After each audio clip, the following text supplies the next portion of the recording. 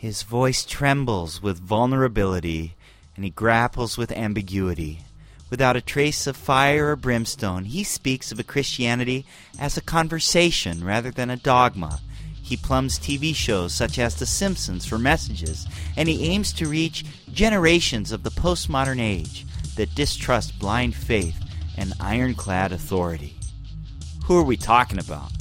We're talking about Papa Chuck's son, Papa Chuck Jr., Chuck Smith Jr. You know, we were off the Chuck Smith bandwagon, but we decided, since the Los Angeles Times printed a front page story a few weeks ago about the relationship between Chuck Smith Sr. and Chuck Smith Jr., we would be remiss if we didn't address it. Thanks for joining us on Sinners and Saints when we talk about Chuck Smith Sr. and Jr. and their understanding of Christianity on Sinners and Saints. In an age of moral bankruptcy, political sleaze, theological confusion, and aimless religion in a mindless church, we're addressing the need for a Bible-based, intellectually rigorous, 21st century Christian faith. This is Sinners and Saints, theology with an edge.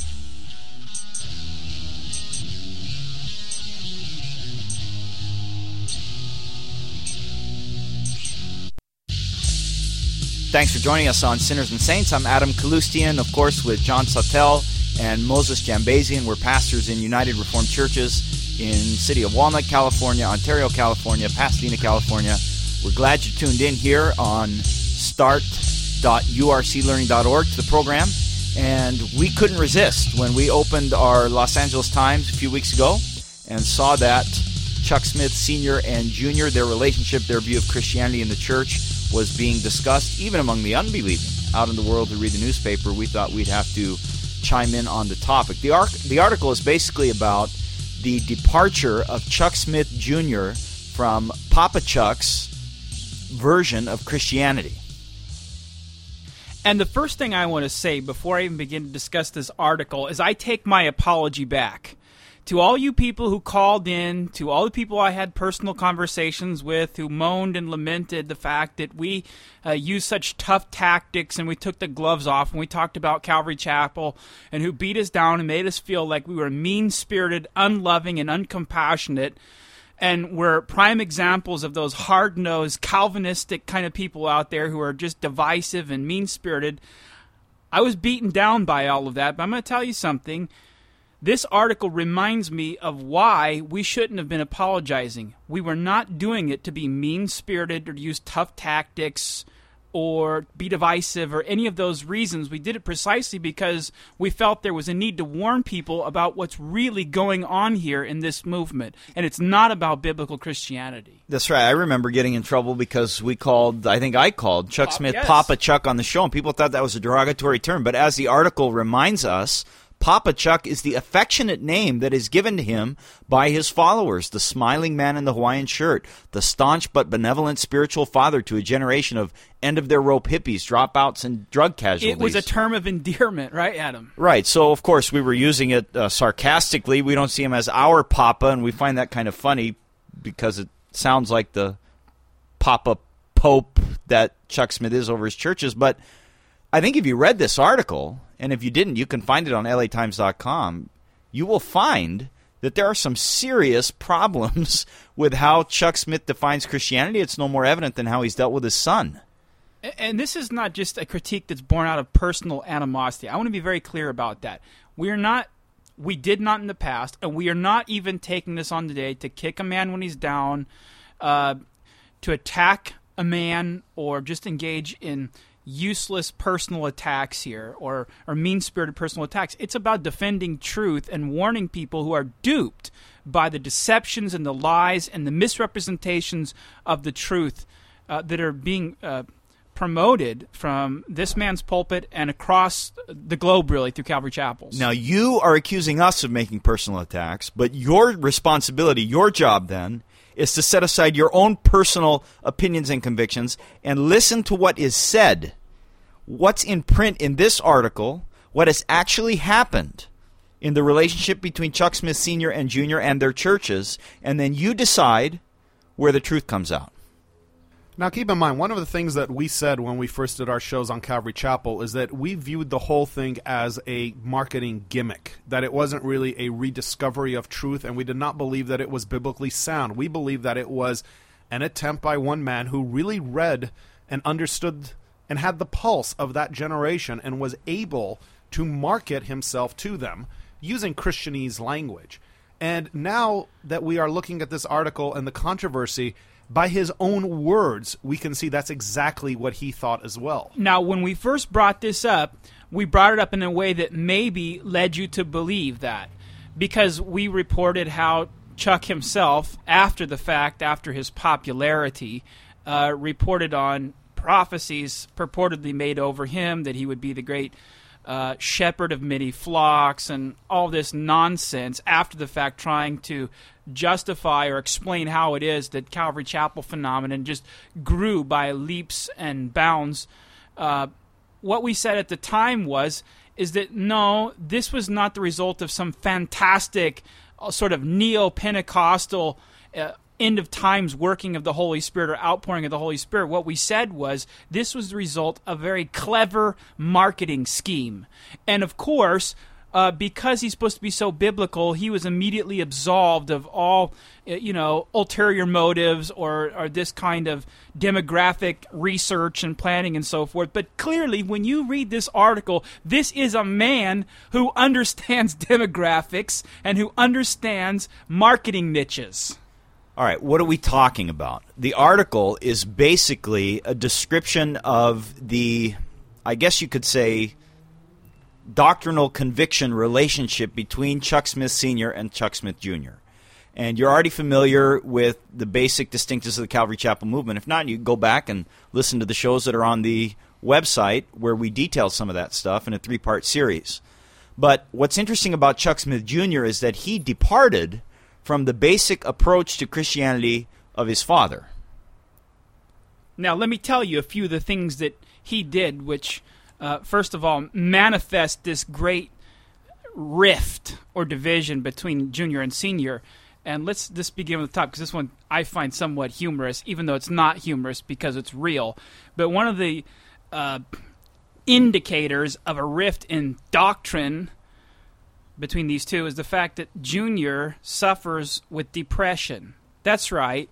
This is one of the theological underpinnings of the shift in of focus and the doctrinal disunity between the two, is that Junior is open about the fact that he struggles with depression. When he suffered his first bout of severe depression, the article says, in his teens, his hearty, even upbeat father found the malady so alien he could provide little help. If you're sad all the time, he told his son, you won't have many friends.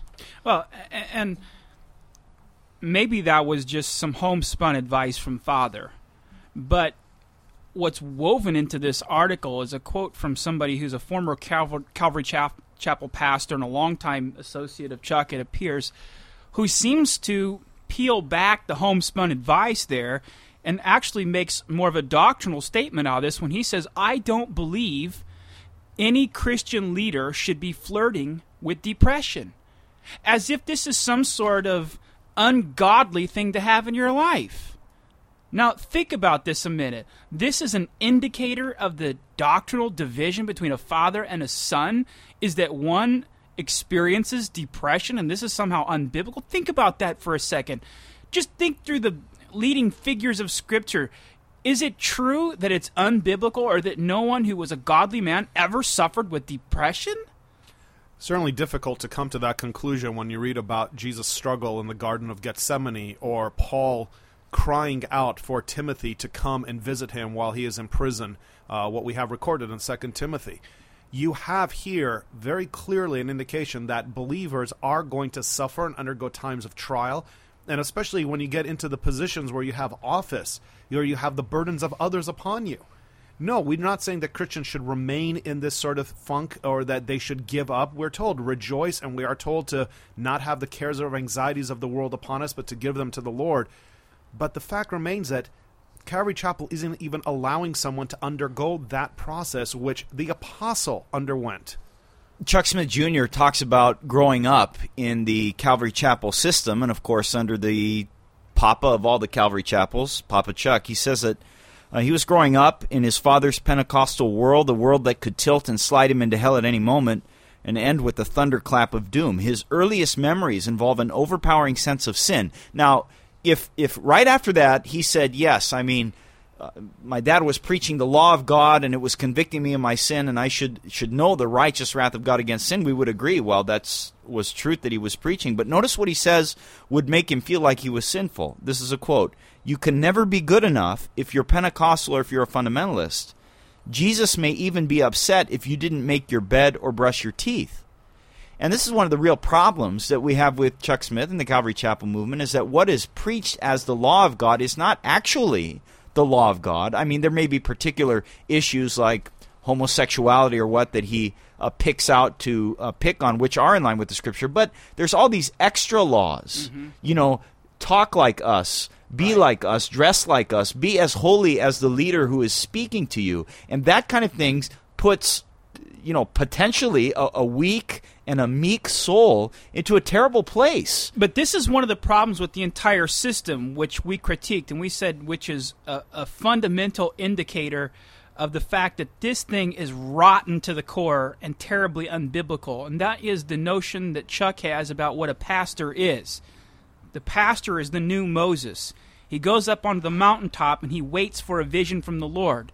And whatever he sees now, he has the authority and the right to implement and to preach. And part of the things that he sees now as the new Moses is a whole new set of laws that have nothing to do with the Bible. At the end of the day, all they do is end up discouraging people and driving them into despair and to depression because they can't keep them. Well, or turning them into self-righteous Pharisees who right. Instead of really hearing the true law of God, which they have not kept, they find these extra laws, which they are able to keep. It's not so hard for some people, say, not to be depressed. It's not so hard for some people to be, smooth spiritual talkers so they gain a following.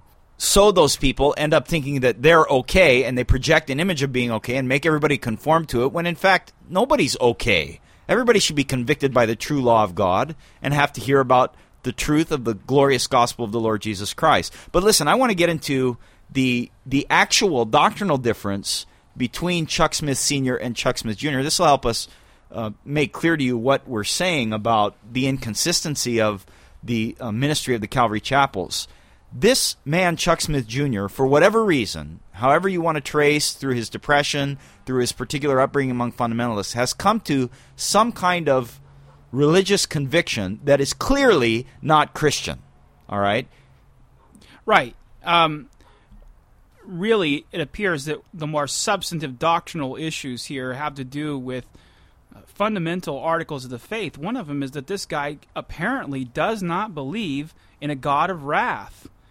Now, you could psychoanalyze that all you like, maybe because of his problems with sensing he can't keep all of these man-made rules, and so he's terrified of this God and he doesn't believe he should exist. But at the end of the day, it seems that he does not believe in a God of wrath. In fact, he's quoted here in this article as saying is that he couldn't understand why a loving God would consign his children to eternal flame. So, consequently, when he came across passages that spoke about that in Scripture, the article says he preached on it uncomfortably and half apologetically.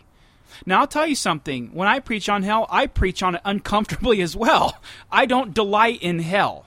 But the fact of the matter is, if the Bible teaches it, that God is just and holy, and he has a right to do with his own as he will, we may be very uncomfortable with it, but we still preach it. And this is the thing that has to be realized, and this is what really we're trying to critique.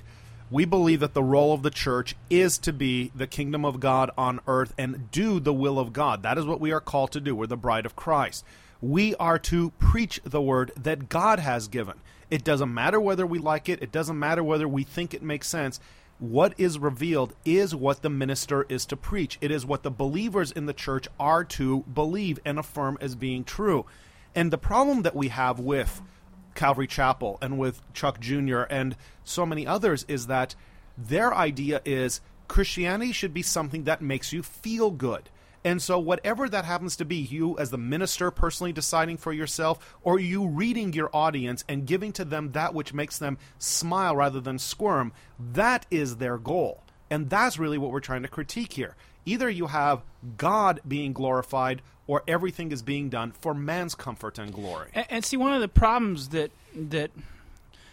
was encountered along with struggling with this whole idea of hell, I think that there's a multifaceted issue here, is that one of them is that on one hand you have this strong affirmation of the fact that there is a hell and it's coming and people justly deserve it for rejecting God, and on the other you have a system of worship and church life which absolutely does its best to candy coat this reality like it's not there. I mean, when you have worship with, and I don't care if you wear flip-flops to church, but it's part of a mentality. We show up casually. We have a conversation with God. We have all this upbeat music and just this real fun, spirit-filled, joy-filled time of worship. It started with, there's this dueling reality here. How in the world are you going to confess a God who sends people to hell when your worship is all about man-centered pleasure and immediate need fulfillment through spectacular musical performances? It doesn't make any sense. But I want to get back to Chuck Smith Jr.'s view of Christianity, okay? We said that he already is, not sure about the wrath of God and hell, right? One of the essential doctrines of the Christian faith. He's setting that aside. What else does he do? Well, ultimately, I would say all of his problems stem from the fact that he's not sure what is a reliable, authoritative source for revelation. Clearly, he has great struggles believing the Bible, because you look at the things that he wrestles with, he just does not seem to believe that the Bible is sufficiently clear on, or that we should believe those, or maybe they're outdated. For instance, he has a hard time accepting the fact that the Bible forbids homosexuality. Now, no matter what you may think about the issue or how you make you feel, or the fact that you may know people are homosexuals and they, after all, are somewhat decent, normal people, the fact of the matter is the Bible clearly forbids it. It's unambiguous about its forbidding it as a behavior, and yet he grapples with this as if it were an open question still. He doesn't know where to find truth. Look, there's a difference between acknowledging that we're all sinful and acknowledging that we all struggle with different sins and that one sinner is not better than another. The three of us around this table don't look at the homosexual community and say, oh, we're so much better than that. No, by nature we're the same. We're all sinful. We all struggle with various different kinds of immorality. There's a difference between acknowledging that, being sympathetic with those who maybe will acknowledge their own sin and struggle against it and fight it, and on the other hand, kind of wondering whether or not very obvious sinful things are to be labeled sin, all right? But this guy's struggling with that. He's flirting also, according to the article, with all kinds of Eastern mystical practices, getting in touch with God through breathing exercises and all kinds of this nonsense, the use of icons and images and the rest of it. He is departing clearly from some of the basic truths of the Christian faith, all founded because he has trouble with believing just what the Bible reveals. And it's not surprising that somebody would have that struggle. As much as you want to make these wonderful dogmatic pronouncements about Bible, inspiration, inerrancy, and all this stuff, which I don't doubt that Smith Jr. Sr. would affirm, and it seems that the Calvary Chapels seem to make those statements. But on the other hand, they undermine that just as fast as they say it by looking for new revelations and having ministers open to see visions, which then they come communicate to their people. It confuses people about what to believe and where to turn to find out what God really says. And now here comes the real problem that we're dealing with. It is that Calvary Chapel and Chuck Smith have stated absolutely what is the Word of God, and that they affirm it, and that they are conservative, dogmatic.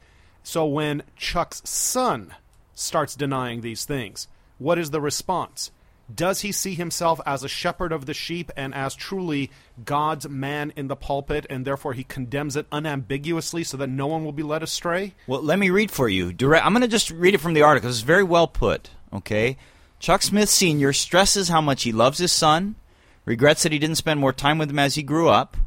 Surely he's not a clone. This is a quote, and I respect and admire him for that. There's nothing shoddy about his ministry at all. Did you hear that? There's nothing shoddy about his ministry at all?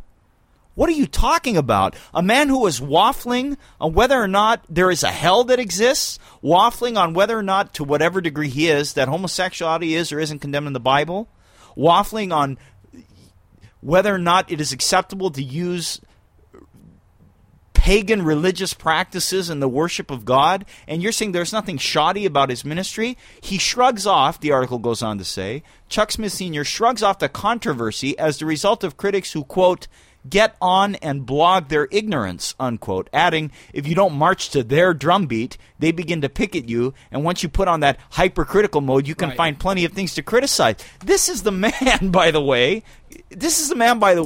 who will disfellowship people out of his churches for not believing the rapture, the pre-tribulational rapture, or teaching election, or teaching the doctrines of grace as have been understood and accepted in the Protestant church. But doesn't this remind you of something? When we first did the series on this, we couldn't believe it ourselves, so we read it to you straight from the book about how he had his cathartic moment with authority, and He decided he was going to change the way the worship was done, so he put the chairs in a circle, and they just had the most blessed time in the Holy Spirit than anybody ever had since the days of the apostles, I guess.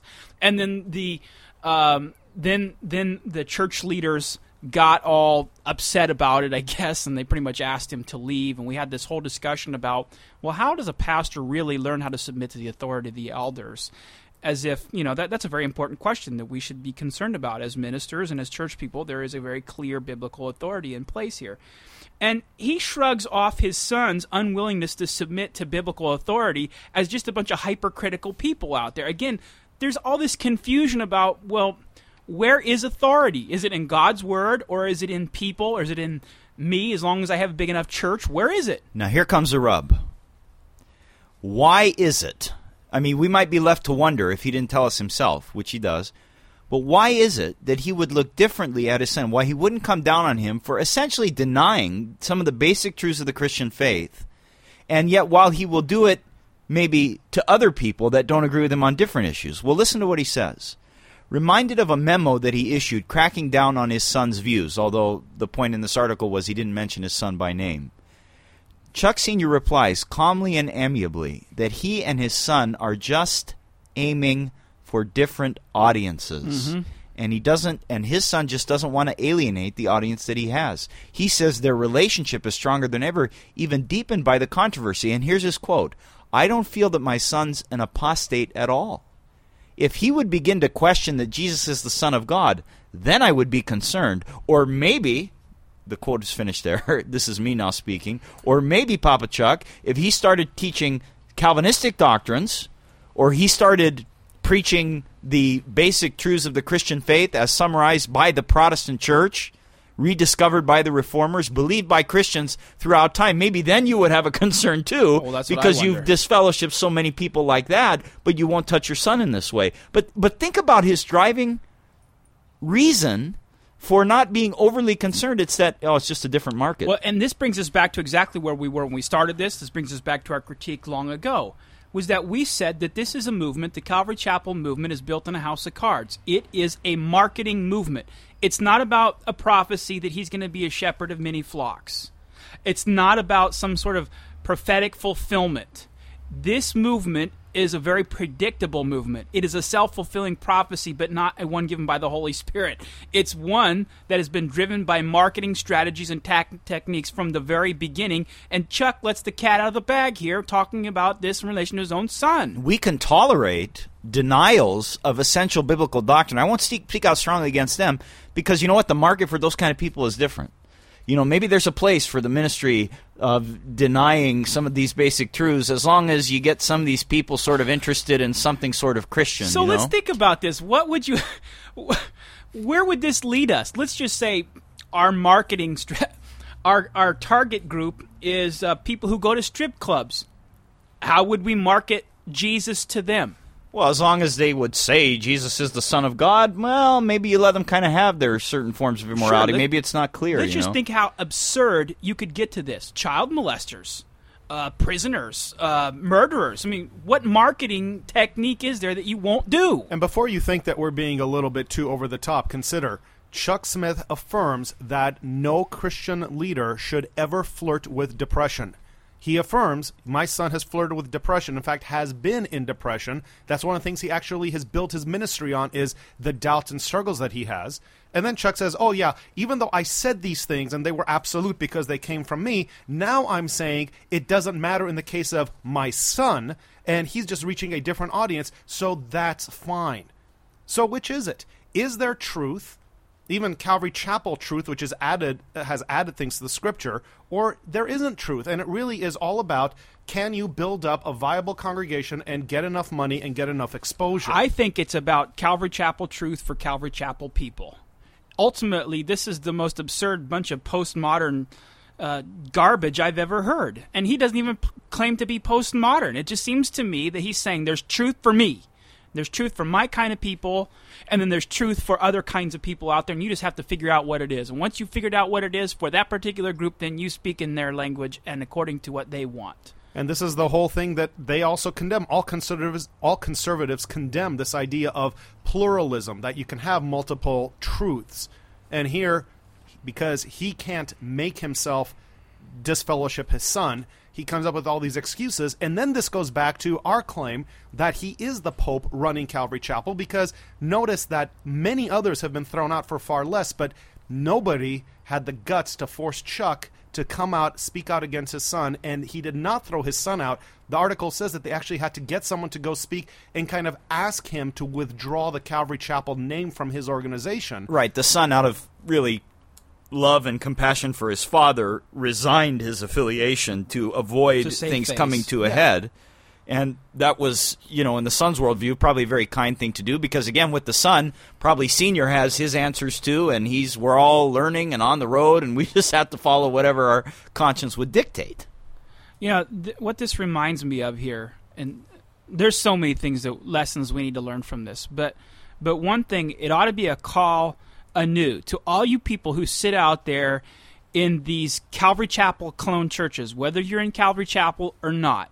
What you need to do is look past the smoke and mirrors. Look past the so-called new paradigm Christianity. Look past the veneer that makes everything look so spirit-filled and pleasurable. The cutting contemporary edge music, casual dress, the lack of theological truth and all this stuff. Look past all of that.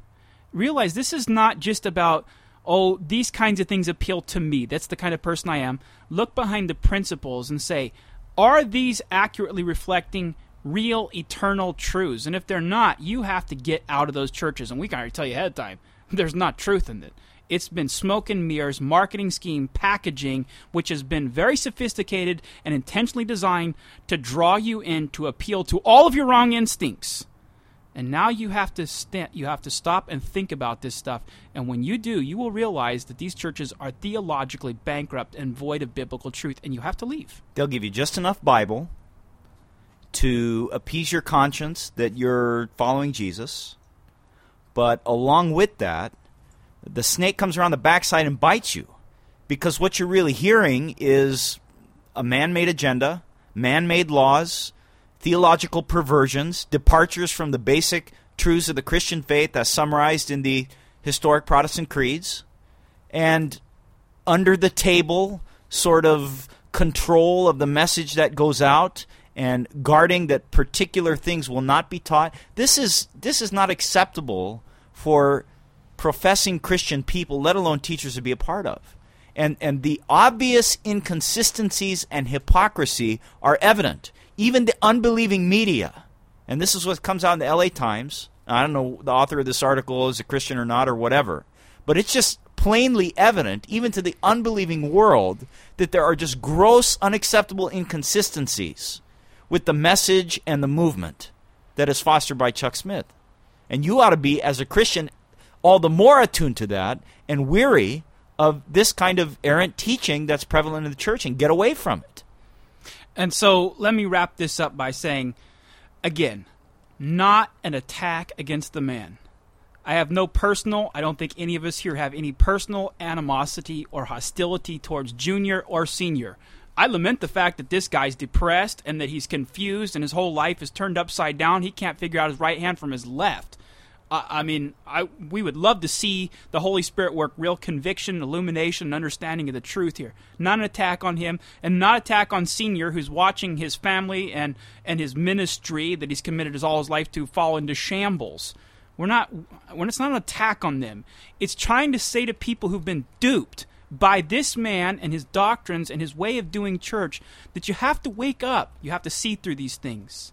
You have to realize that this has not been faithful to biblical Christianity, and it's time to take another look. Lots of us come out, learn the Scripture more deeply, and find ourselves being more satisfied with the truth of God's Word proclaimed as we go forward in humble and thankful obedience. Thanks for listening to Sinners and Saints. Of course, you're on the website already. Check us out. What is the Reformed Faith? Get in one of the local churches. Come meet us. Come visit us. Talk with us. Email us. Post a comment. Any of that. And we'll see you next time on Sinners and Saints. Join us next week as we tackle more topics with the truth of God's Word on Sinners and Saints, Theology with an Edge.